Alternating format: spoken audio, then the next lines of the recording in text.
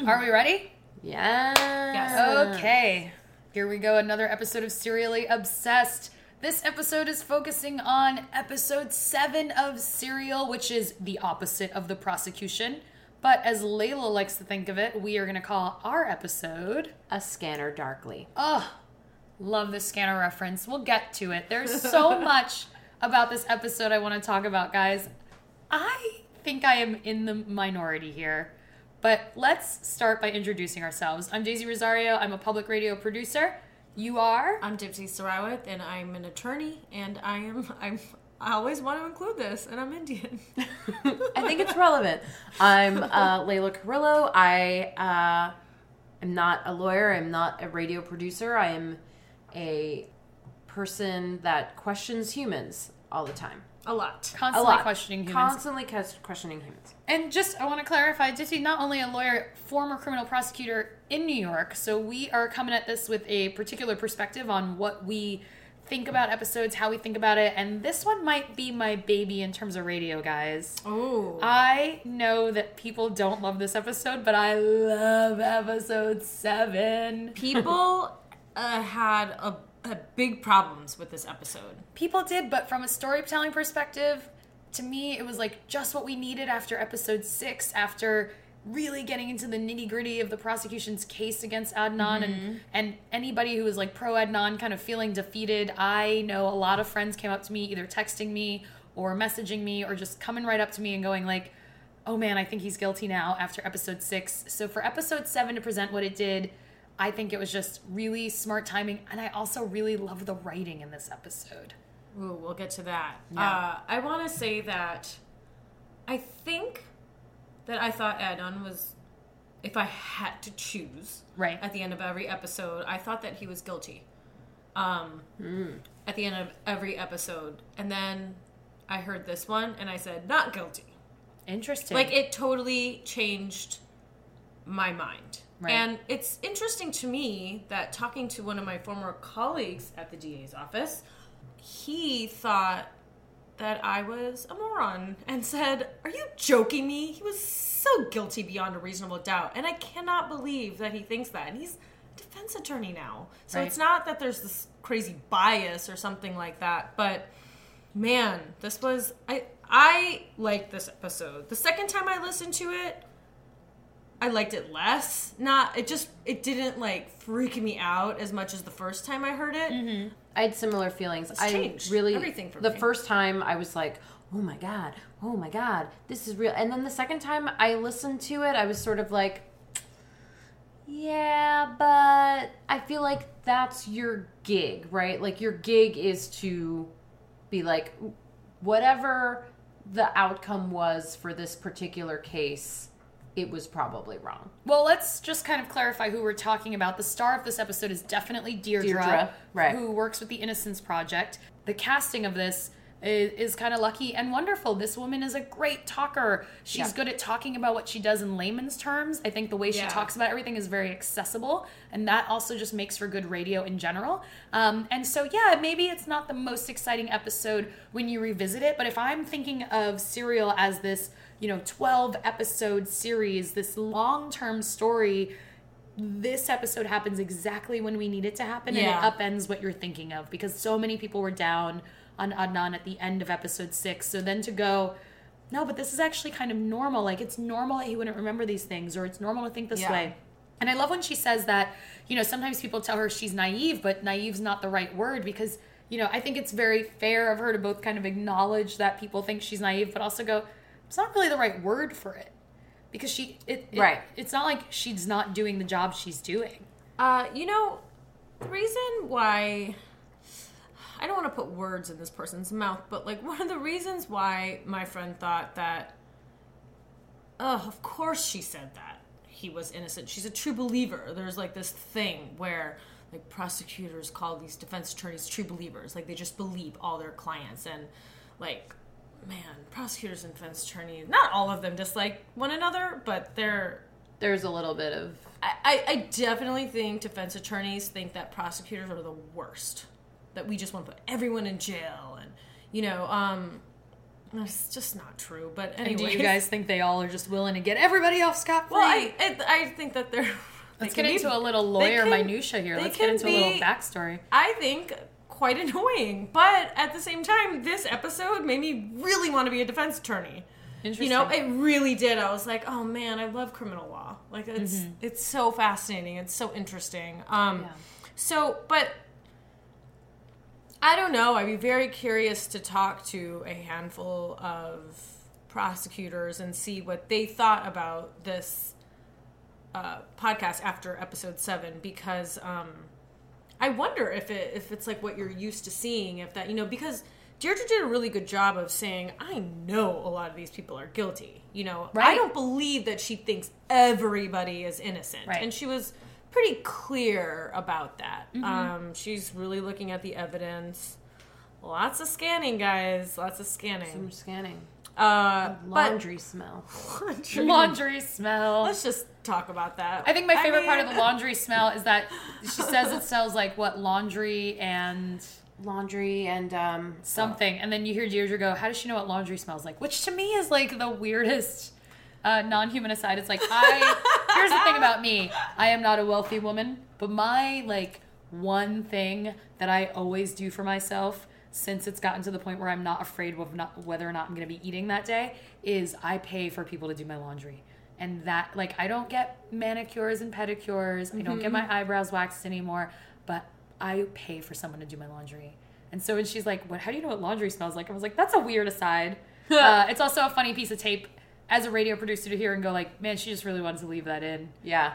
Leave that little exchange Yeah, she in. did, totally. Yeah. But it also reminded me, I went to grad school for journalism, and my graduation speaker was Ira Glass. No, really? Yes, he was. And one of my favorite memories of him talking to us was saying, always have a little piece of tape that you like that you want to sneak in no matter what. Oh. So that you don't lose the personality. So that was like where my brain went immediately when I heard that little aside about the laundry. Well, can I say that I truly don't believe that scanning smells like laundry. Scanning doesn't smell And like ink. anything. It Scanning smells like doesn't nothing. smell like anything. Copies smell like things. Copy Printing smells like smells like things. Right. Scanning It like just What? doesn't usually smell like Scanning anything. doesn't smell like anything. Who is this girl?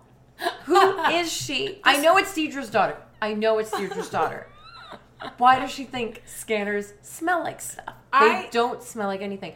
And the thing that's interesting is when she said that the scanner smelled, my immediate smell memory triggered those mimeographs. Like those purple... The ditto The machines. purple ditto. Yes. Oh, the fucking Yeah. purple ditto machine. Purple ditto machine. That was early childhood. I'm Love it. getting really excited just remembering that smell because that was a great smell.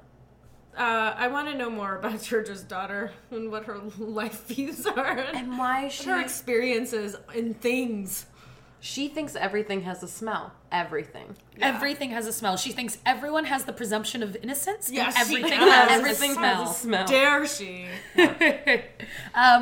But yeah, I said I really like the writing. I also think that this is just an episode where I kind of like some of Sarah's word choices. Like when she's describing Deirdre and she's like, she's not a beater around the of bushes. Like Yeah. I just love those little choices. And I was She just had like, a that's great. a lot of good Great descriptions in this exposition. episode. The right word? Yeah. She just had great bites. Like, Deirdre's just like, up, Yeah. like, She cuts to the chase. again, like, She's I'm not a busy. radio producer, but like, do video produce. And like, there's just some people who you're just like, this person is a dreamboat because just everything that comes out of their mouth is like the perfect soundbite. Absolutely. And you're just like, you've made my job 1,000 times easier. And maybe 1,000 times harder because then it's like, I don't know what bit to pick. And Right. then you just, yeah. Well, speaking of that, there's the moment where she's talking to Deirdre. They're clearly in the studio. They're just talking. She chatted with Deirdre about that other case. And then we're in the studio and you hear Deirdre's like, oh, I've got an idea. I'm getting this idea right now. And it's like,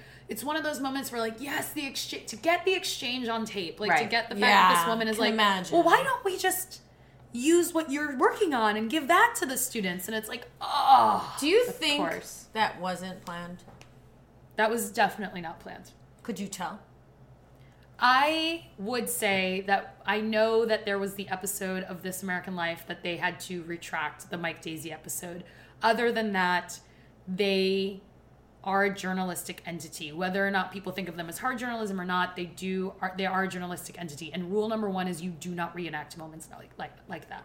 You do not reenact moments like that. It's like an ethics thing. It is an absolute ethics thing. Oh. It was so good that I thought, if this is for real, that is incredible what we just had got to hear. Part of it is great casting. I mean, that's the thing. You talk to people, and then, because she even said that she spoke to her on the phone, and then she asked her to go into a studio. I'm sure she was talking to her on the phone and was like, wow, this lady's a great talker. She puts it easily. I'll get her in the studio. Mm-hmm. But you'll notice this, if you listen to something like Radiolab, I interned at Radiolab. I always go in recording. Like, anytime I'm going somewhere, if I'm taking the subway somewhere a block away from where I'm going, I stop, I take out my equipment, I get everything set up, and then I press record and I go in rolling. Because you don't know when somebody's going to say something great, and you want to be prepared, and you also want to get the sound of the place and what you're doing. Yeah, that was super exciting to me, and I think that she played the suspense of it up very well, but I was so let down at how little she talked to her about it. Was this the 33-minute episode? This was I believe about 33 minutes. Yeah, this was was short. And on Reddit, people were saying it could have been even shorter. Oh, to me, it's like you could have, that would be tight. Like you want to leave room for things to breathe. But yeah, it wasn't an episode where we were getting a lot of answers. It was just kind of like, here's a new perspective and a character that is an expert, that is somebody with experience. Like, a person who is not guilty will not have that much to tell you because they're not thinking about it because they weren't guilty. Like, yeah, they might be thinking about it after the fact to try to figure out, but they really don't have anything to grab onto. Right. And just to go, to kind of reaffirm that, I thought all of that was just kind of masterfully done. Yeah, and it just made everybody think very differently. Mm-hmm. It just kind of made you question, especially for those pro-Adnan people. Because I will admit, I definitely have always leaned in the camp of Adnan is guilty. But I also lean in the camp of Adnan is guilty, but I don't see how I would have convicted based on what my understanding of what this prosecution was. Right. Yeah. And I do have to go back and say, at the end of our episode 1, I did think, there's no way he's guilty beyond a reasonable doubt. But the first time I heard it, I thought he was guilty. Mm-hmm, and then I was, binging the podcast. And while I thought legally, I don't know if he did it, or legally, I don't think that he should have been put in prison for life. But I didn't think he might truly be innocent. Right. You know? And after this, I don't know. I just started thinking about it different. But I did think that one statement was really weird. What's that? Deirdre said that she was concerned with racial profiling. Mm-hmm. Yes. And then she said, because people mentioned his, quote, dark side, and he was controlling. And I'm like, just the fact that you said this statement is racist. Because again, okay, I cannot get into the head of a Muslim Pakistani person. Mm-hmm. I can't, I don't want to, I don't know what kind of racism they have against them. But again, it was pre 9/11, so I'm wondering if certain stereotypes exist. And I need to talk to a Muslim friend of mine to really somebody understand. A little older. We talked about in our first episode a little bit about how I can see, I think one of the things we even said was if you tell me that this case happened in 2002 and they convicted in 2 hours on that, I get it, because there was such vitriol. I don't think that, Muslims in general were being celebrated before that, but it wasn't but you tell me 2 hours, I would expect it to have happened after September 11th, 2001. Yeah. But I do think that, they kind of lay it out accordingly in the episode of Serial, in that I do think there's a little racial profiling. I do feel I do think it's a valid question. Not that I'm saying I think it happened, but I do think it's a valid question in the sense that I feel what some people do know of Islam in general is this thing of the women have to cover themselves and the men are, get to control them. So to me, it playing into the idea of that. Okay. Also it being they're the immigrant population, the jury is largely black. And so it is that thing of they're not that not that there's just a thing where black people feel this way about Muslim, but they are the sub-minority in a group that would be considered minorities overall. Yeah. Right. But this is actually an area that's substantially this one thing, so they are the minority in the area. Yeah. And sadly, as history has shown us, that like even if you are the minority, even if you are an oppressed group, once you're in a larger number than another group, that group still becomes, you know, treated not so great. So I could see how they would be like a more recent immigrant population that this group of people doesn't understand. And it's easy for them to like go like, oh, he would be controlling. You know what I mean? To like play Because into that that's what their people do. Right, because Yeah. like their women have to cover themselves and stuff like that. Right. I don't know. You know, I in a didn't very- think about it like that. Like they're not but thinking yeah. about bombings and planes yet, but that's like Right. maybe a very loose understanding that they would Right. have from just living in close proximity but not interacting, if that makes any sense. Yeah, no, that does. I think that Deirdre's other huge thing was motive, which we all know that motive has to be the biggest thing. Right, the motive has always felt And she Flimsy. Really like not even like a little it's just like, no, that's Right. not that cannot be I don't the think entire reason why. I don't think that we'll ever know the motive, because at this point in the podcast, I don't think that we are going to learn the truth. But I'm not going to stop listening, because I think this podcast Well, is what becoming... is truth, really? What is What is truth? somebody call Matthew McConaughey and ask him. Matthew McConaughey or David Duchovny? Either one of those Either guys. one. Either one of those guys can of show those up. butt-bearing dudes. Yeah, can tell totally. me. Their butt is the truth. One Yeah, thing... David Duchovny's butt is the truth in California with a K. I'm just saying. To revisit the remember 90s. that. Yeah. I Oh, loved man. David Duchovny. BRB, ladies. I'm just gonna I'm go just gonna go. You guys remind myself. take care how of the rest attractive. of this boring scanner episode. I was really glad, though, that Deirdre brought up Don. Because Yes. Yeah. Don has been stated as having a Airtight alibi. That kid had a shift at LensCrafters, LensCrafters. and he bounced. Like, they're like, yep, Don's done. See you Done. later. And, It's like, and I thought, oh, I must not know something about the trial, because I didn't read the trial transcript, right? I don't know exactly what was given, but the way the narrative is, like in terms of like storytelling and what you know about Daisy, like we're led to believe that that is just something that you must accept as fact. Right. But I thought, why am I accepting that as fact after like the first episode? But you know, there was so much more to go. Oh yeah. Who was I to think anything? I mean, episode But- to episode, I feel like we never really know which direction we're gonna go in. Right, So it's we always a don't. ride. yeah. But you just keep like these certain check marks in your head of like, what about this person? And so I was super psyched to hear her say, why wasn't Dawn of more interest to anyone? Because I'm presuming that she had read all the transcripts of the trial.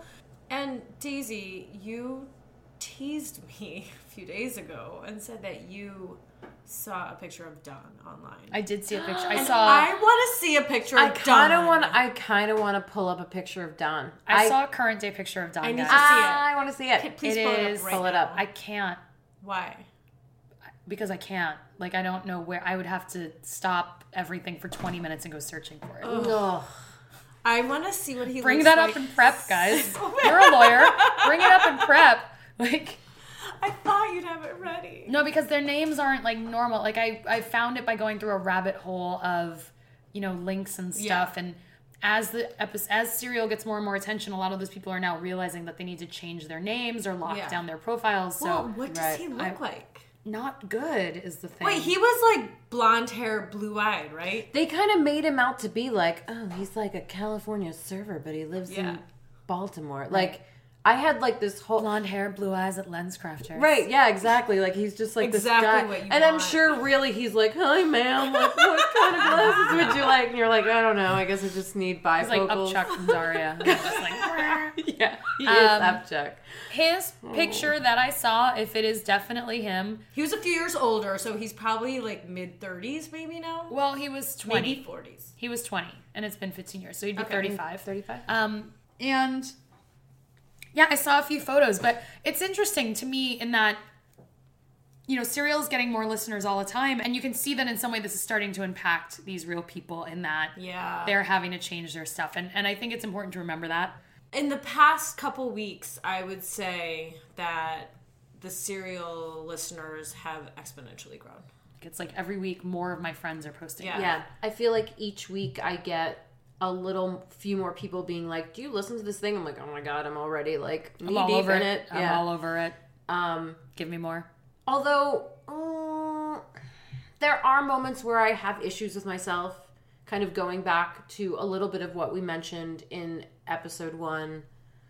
Is this just like highbrow Nancy Grace? Did we Is it highbrow Nancy Grace? That's a great question. Highbrow Nancy Grace. We did mention Nancy Grace, but into some highbrow Nancy Grace stuff. We did. I think that the difference for me is that I'm not disagreeing, but I do think that the difference for me is that the little bit of exposure I've had to Nancy Grace, which is mostly when I've traveled and I've had like cable in hotels, and I see something like that it's super sensationalism. Super sensational. Like, and they're making career off of it, but they're trying to make the focus of it the person and make the person the villain. Absolutely. Whereas I feel like this is actually, it's a thing where we're all invested in this mystery, but ultimately it's the story of this reporter going through this process and like realizing what this is, and we're along for the ride. Right. So to me, it's like a different story focus. Shitty? I mean, that's also kind of sad because it's I'm not disagreeing about that part. This is real people. Like a real girl is dead. Like a dude is in jail, either rightfully or wrongfully. And Absolutely. Like, in the end, it's like, well, we got our jollies, and Sarah will probably get some crazy award, and she will have her pick of whatever she wants to do, which she kind of already does, because this podcast wouldn't exist otherwise. But I mean, and then we all just pack up and go home, and we complain about it on the internet, and we just wait for True Detective season 2 to be like, what's up with Vince Vaughn and Colin Farrell, right? And Taylor Kitsch. I will never get excited about Taylor Kitsch in anything. Oh. I'm already... Timmy Riggins. Here's the thing. I don't know that I'm excited about TD2, you guys. I'm just not. But you guys, I want to talk about Nisha. Yes. Wait. Let's talk about Nisha. So, Sarah is really obsessed with the Nisha call. Yes. And the thing is, Adnan keeps saying, I don't know. Maybe it was a butt dial, blah, blah, blah. There's all these inconsistencies. Mm-hmm. I want to say that I just wholeheartedly discount the smoking gun and all of that of the Nisha call because she said, oh yeah, they were at the porn store. And it just makes me think she 100% misremembered the day, which I've said before on this podcast. Like, I just think a lot of that may be happening. Right. And people are creating a narrative. They may actually believe it. Right. But some of these things happened, but it's like, well, there was 6 weeks before it even. So they're remembering that it happened, but it wasn't January 13th. Correct. They're thinking about January 28th or something. Yes. Also, these kids are in high school. They're fucking stoned all the time. Like, how do you remember? Did you have a quiz that day? Like, why do you remember this? I don't understand. Yeah. Although these kids seem so, like, they're always, I don't know. They're always what? They're always busy. They're always like, I feel like, they got weed to buy. They have weed track to buy. Practice to right. run. Like, they have all these weed. Magnet papers to write. I feel like I'm actually, well, yeah. I mean, the fact that they're not only going out and doing all this weed smoking, but then also have like all of these extracurricular activities. I'm like, good on you, kids. Good on you. That's kind of the kid I was, is the thing. I was in all the school shows. I got good grades. I was in like, accelerated programs and things like that. Right. I've been thinking about that. Like, I think that these kids were just kids. Mm-hmm. And like Adnan, for example, I know it's a profound These kids were just kids. I think these kids did not know somebody was going to get murdered and it was going to affect their lives. Just children. Just young people. No, it's just like, how many people, maybe including yourselves, do you know who just like partied in high school and everything, but like they didn't go on the wrong track. In the end of it all, of life. Yeah. And these that's kids, the majority. Like, it's not like, they were bad. And Adnan, I think, they like paint him, and the prosecution paints him as, what was it? This kid who was trying to revolt against his culture and all these things. Oh, yeah. Like, no, he was just a 17-year-old boy. He was a 17-year-old American boy of immigrant parents. Where it was a stricter upbringing. Absolutely. So they're just... I mean, I think kids. I think a lot of that ends up being. I think people forget their youth. That's like, oh my God, your entire 4 years of high school, you're basically living a dichotomy, right? Because you are like if you are a partier, you're going out and you're partying, and then if you happen to be a good student, then you're There's also a dichotomy, coming home and being like, yeah, I aced my test or like whatever. Like I wasn't like a saint by any means, but I also come home and I would do my homework and I would get good grades and whatever. Like it was just, I would just show up by a certain time because my commute was so long. I had to leave at a certain time, so I'd come home sometimes hammered. But my ride was so long that I would sober up along the way. You got there, Yeah, I mean, it was a 2-hour commute home from wherever I was. Sure. Because I had to take public transportation, and I lived out in the boonies. I did not do any of that in high school. I grew up in a small town in the middle of Illinois, and I had friends, but I had a very bizarre high school experience where I essentially lived alone for like 2 years, and but I mean, I'd see my parents like every other day. But anyways, you could have been having the craziest house parties. But I have to tell you, I didn't know that people were even doing that. Like, I was so stupid. Like, if I would have like known Adnan, I think that I would have thought like he's a bad kid. I think first of all, you would like, not have befriended Adnan because you would have been like, I am the premium #1 Indian friend, and I cannot have another Indian, even if he is Pakistani. Like, I cannot have another brown friend in the mix. That is what I think you would think. I think I'm right about that. There was another Indian girl in my school, and did you constantly wage wars on her? Did you guys walk at like opposite sides of the school and give each other a tiny hateful nod? No, but I do remember someone coming up to me and being like, "Hi, Deepti. I talked to like this girl's name. They're like, she's very nice," and I was like, "Cool." Were they trying to set you up? Like, no, it's a girl, but like, no, I mean like not set up like that. Like as just friends? like set up as friends. Like, oh, you guys are the same looking. But they were just like. I met another one of you. They're all so nice. There weren't a lot of like non-white people in that place, so like I think they were just like, just to let you know, I spoke to the other one, right? And I had a positive experience. And you know what? Because I was like one of the only ones there, maybe that is why I want to always be everyone's only Indian in their friend. life. Yeah. Like when I was at the I'm laughing so hard but so silently. When I was so hard. When I was at the DA's office, I wanted to be everyone's premier Indian. And there were a couple others. There were a few others. And one guy, he coined the phrase, "Oh, that OIG." I'm like, "What?" He goes, "Other Indian girl." And she was just OIG. I want you to coin Premier Indian. Because I think Premier Indian. I think that right there is your... forget suburban Malays. Who gives a shit? Premier Indian. That's your fucking meal ticket, my friend. I do want to be not the only Indian in your life, but a premier Indian. It's more important to be the premier Indian than the only Indian. Yeah. And I think it comes from growing up in a town where I don't think anyone gave a rat's behind that what I was. And I'm like, hey! So, Nisha, I wonder if she was a bad girl. Nisha from Silver Springs? I think she was probably not. Because she didn't go to school with Adnan.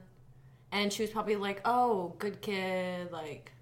I mean, in the pictures I have seen of him, he was definitely an attractive enough young man. I could see, he was cute. Meet some girl, and she would be like, oh, cool. Well, he seemed like he had a lot of charisma. Right. He definitely also sounds charming. So, I mean, yeah, he was hooking up. He was being a player, as you will. Right. But I want to touch on, so the episode, as it starts to wrap up, Sarah Koenig's like, you know, she's like down, and like they have that moment where Deirdre's like, oh, you're down on Adnan today. And she's like, I am. And like, she clearly is like, oh, I go back and forth and whatever. Deirdre just cheers her up. I know, Deirdre's just in it. Like, Deirdre's ready to like cheer her up. I'm your bowl of cherries, Sarah. She's like, here I am. And Sarah's like, well, I wonder if he's this sociopath, which I feel like is something that not only is she mentioned, but definitely goes through the listener's mind. Are we just being charmed by a sociopath? Which is interesting to me in the entertainment sense, because those are definitely the type of characters they write about more, even though percentage-wise, not that huge of a reality of life. And then Deirdre's like, you're not that lucky. Like, I wish for that person. Yeah, right. It was very eye-opening. Right. It was. Okay, but did you guys not feel super dirty also hearing that exchange? Because there was a brief moment during that exchange where I was just like, oh, this is highbrow Nancy Grace, and I'm out. Like, for a brief minute in this episode, you're ready in to quit episode Serial. 7, I was like, this makes me feel like a grade A jerk, and I'm out. Oh, and I I'm didn't out. feel that way. I did, because the two of them are just like, you know what's super fun? Sociopaths. Yeah, okay. I get what love you're when saying. you get a sociopath because they're just so interesting. Not only are they killers, but they're also really charismatic. Right. They're not the guys who do crack for 3 days or who are just legitimately innocent Right, and like, can't help your case. Those guys are just so boring. You know what I want? Like, I want like a Jeffrey Dahmer in my life. Oh, how charming. And it I'm would like, be really ew. amazing if you Yeah. could get a John Wayne Gacy Whoa. because they would just be so charming. Right. I didn't. That was the part that got like really gross to me. I'm just like, oh. I didn't ladies. have that reaction, but now No. that you say it, I feel a little gross. What I thought was weird is I totally agree with Sarah when she keeps saying, and she's at the end of this episode when Deirdre was calming her down, like, but just Adnan, why can't you account for this day? Like, a cop called you. And Deirdre said, huh? Oh, well, I didn't have that reaction. And it was like such a, like, la-di-da, like, Right. are you so trained in your head that, I mean, obviously she is, but that, I mean, yeah, that's like her gig, right? Like, but like if you're a defense attorney for 20 plus years, is that what happens? That you see that's not even your reaction, even though she says she goes through like months with not being sure. But the fact that she was talking to Sarah, who I think at this point, I'm presuming was on this case, quote, on this case for Right. several months. Why was Deirdre surprised by Sarah being all conflicted? Because she acted like, oh, no, that's not my issue. No, I don't feel like she And it was bugged me. surprised by it as much as she was just like, yeah, that one's not a big deal to me. It's all right. It's okay. Like, right. you know, like, it like was she's comforting. kind of been down that road before. That's where it's how like, it read to look, me very much as like, sometimes- look, it's okay. Like, these are the things that, Yeah. that get me caught up. These are the things that don't. And I that's get kind it, of but a it's not theme that big kind of deal. keeps happening because there's like that one point where Sarah's like, oh, and then we don't have this piece of information, and Deirdre's like, yeah, but usually if you just go and like sweet talk the guy, it's usually back there. It They're might just be too there. lazy to get it, you know? Yeah. So I feel like a lot of it, this episode for me is a lot of like Sarah showing up and just being like, I'm panicked, and Deirdre just being like, I'm just gonna hold No, your this is hair normal. and like stroke Yeah, your hair, and totally. calm you down, and like, But it was kind of comforting. Right. of course, it's and I think that's the comforting. thing is that it's very comforting to the listener to go, yeah, you're concerned. You're not weird for having thought these things along the way, but the reality of it is this. And that to me Right. is why it's such a kind of a brilliantly placed episode, is because it's like, that's Yeah. exactly Yeah. where the listener is Right. by then. But I want to just touch really quickly on the whole you're not that lucky thing, because I was like, but what if she is that lucky to have found this sociopath? Because the whole story of how we even are getting this story is crazy. Like, Rabia reaches out to Right. her because she had worked on another case by this person. They wouldn't even be doing probably this whole separate podcast called Serial as opposed to just making it an hour-long episode of This American Life if it wasn't that, like, not only did this story land in her lap, but it turned out to be really good and the characters are interesting and the problems are such. So I'm like, look, the odds Right. of you being that lucky are low. But what if she is that lucky? Sure. She wouldn't be investigating this if it weren't a super crazy case. Exactly. That's what I mean, you know? So, like, that's the gist of what I'm saying. But in the end, like, how super crazy is it? Like, I sort of keep washing around in my head is like, we're not detectives, and like maybe all cases are compelling, but because we're sort of dumped into this particular case, it's like, oh my God. Well, the truth is, like, all cases can be cracked from either side, right? It just depends on what information you right. collect and convinces 12 people to make a decision on, right? I do think that there's probably an argument to be made that there's some level of being compelling that is an aspect of a lot of cases. I do think that this one, though, has a couple of those magic parts. Like, it has a thing where the case itself, like the actual prosecution, is not that clear cut. Like, you look at it and you go, like, it leaves a lot of room for doubt. It leaves a lot of room for doubt. But I think that that's kind of a thing that happens, I think, with probably a majority of cases. No, I think it does. But I mean, there. let's think about the reactions that we've heard from experts, which is that all of them are like, oh, he actually got convicted on this?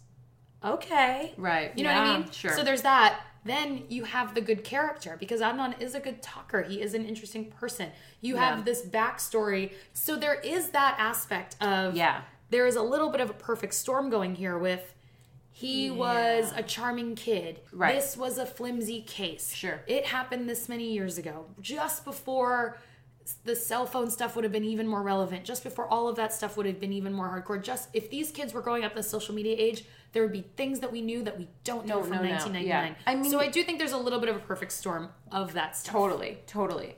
There are so many people out there with interesting stories, Absolutely. right?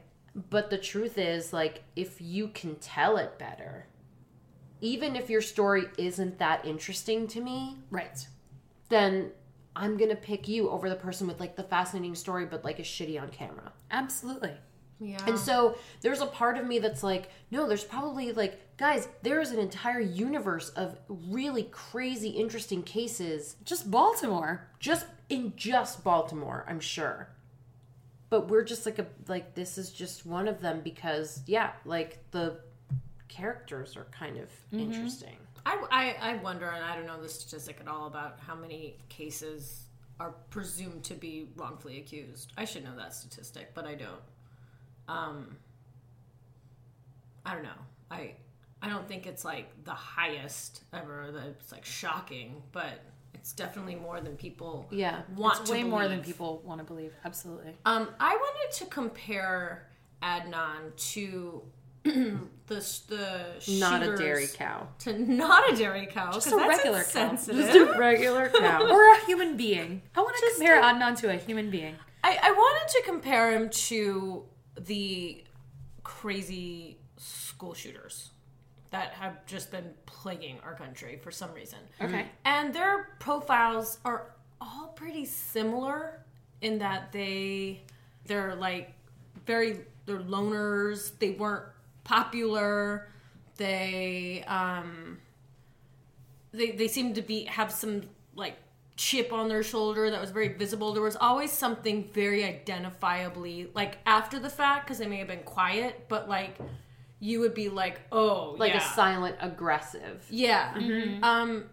And like Adnan was not any of that. And one thing that Deirdre says when they were talking about the being like schizophrenic, she's like, I get the people with Really obvious mental health issues. obvious mental health issues, and she's like, well, how was Adnan's not detected until he like killed someone for the first time? And that started making me think about all the like the slew of school shootings that have happened in high schools and sadly grade school, and colleges, and they're all very similar, and Adnan is nothing like that. Right. Well, it's a very different crime, though. It is a very different crime. You're right. But I mean, it's a good point. Like, I think yes, it might not be that he's ready to explode and we don't know it, but it is a thing where, like, did you even have any reason to think that he needed therapy? Like, No? did he have any rage? Right. He was, you don't know. like, calling, like, her one friend who, Layla, I believe you don't like her, but I can't remember her name. One of Hayes' friends was like, ugh, he was so, like, always around, and he was always calling Did I say her. that I didn't like her? I think she's fine. Oh, really? Yeah. Maybe I didn't like her. I can't remember. But, I really like her voice. ooh, That's I had some, neither here nor there. Continue. You know what? I think maybe I didn't like her, and I just put that on you, because you don't like a lot of stuff. I don't. I'm a hater. Like you guys said, like, yeah, you do call all the time. Like, you are in touch, and you do that. That's not, like, abnormal. Like, is that really controlling? Right. Exactly. And think about it in terms of texting now, too, right? Because, texting wasn't an option then. Oh, my God. And I think she, going back to, I can't remember, I think her name is Aisha or something. Oh, yeah. She does kind of mention it, that she's like, hey, a lot of my feelings about his compulsiveness towards this relationship might be colored by the fact that, like, which I appreciate. The girlfriend is dead, right? Yeah. Because, like, when they finally go back and they look at Hayes' diary, it's like, oh, yeah. He brought carrot cake. He brought carrot cake. Which is a very adult cake to bring. She didn't... Such an adult cake to bring. On. I mean, I get, carrot cake. He wasn't... He just didn't exhibit and also homicidal behavior. Or, like, that ability to snap. And they interviewed lots of people that he knew. And none of them said that he had rage. Right. And I just don't think you can go from that to, like, choking someone to death, like, without some rage, unless maybe it's a crime of passion. And it also or something, seems to me like that is, maybe this will go into, like, slightly morbid territory, but, like, choking someone to death involves so much stress to me. It's so much more personal. It's so much more personal than to just be like, oh, well, if he stabbed her. And it takes time. It does take time. It's not a 20-second thing. Right. It's not like I'm just going to show up and, like, shoot you, or I'm just going to show up and, like, stab you. Right? But it's sort of like, this is like a... think about it. I kind of have to, like, hold you down-ish, kind of. Right? I mean... Yeah. I don't know. Like, all of that stuff to me is like, you must have been really... Like, something happened. Right. And I don't know, like, I mean, if he was, like, dating other girls and, like, all this other stuff, like, I don't, It's just, like, this episode really made you think twice.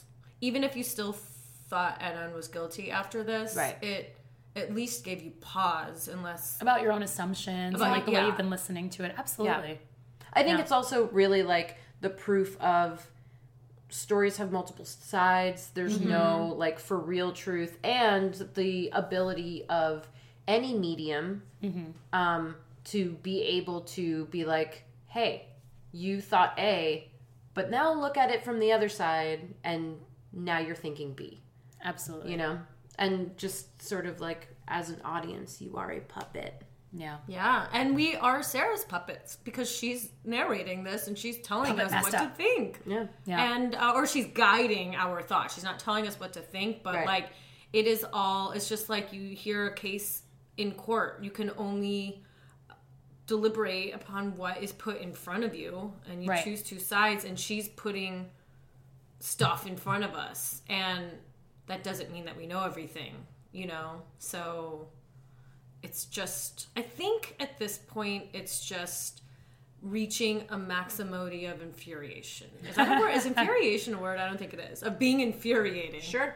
I accept it. Well, that kind of brings me back to what I'd like to end on, since we need to wrap this episode up. But like I said, I really love this episode from the perspective of someone who makes radio, from somebody who makes stories, who shapes stories, edits stories, works on stories. I loved this episode in terms of what it was, but I think my absolute favorite moment, and the moment that made me literally whoop out loud on the train, is the very last thing that Sarah says, which is after this whole episode, and she's like, I'm going to let the Innocence Project team work on it. I'm not going to work with them. I'm going to let them work on that, and I'm going to do what I got to do, and I'm going to go digging for Jay. Oh, God. And just that line, I was like... With her garden... shovel. With her spade. Oh, with her spade. Yeah. Yes. Which is very British. Actually, that ending was so poetic. It was so spot on. And that's why I say I thought this episode had great writing. And I don't think we can top it. Yeah, I don't think we can top it. So shout out to Sarah Koenig for the absolutely beautiful foreshadowing on that. Very excited to hear the next episode and hear Jay, hear about Jay, learn about Jay. Oh, I can't wait. Jay. Obsessed with Jay. So, yeah, guys, that has been another episode of Serially Obsessed. Thank you so much for listening. I'm Daisy Rosario. Layla Carrillo. Dipti Sarawit. And we will be back with another episode of Serially Obsessed, where we obsess about cereal just as much as you do. If you like it, tell a friend. Yeah, keep smelling those scanners, guys. Keep sniffing them. Keep sniffing. A scanner darkly. The nephews is in the house. As soon as the beat drop, we got the streets locked overseas. A Punjabi MC in the rock. I came to see the mommies in the spot. On the count of 3, drop your body like it's hot. 1, young, 2, you. 1, 2, 3, young Hoser. Snake charmer, move your body.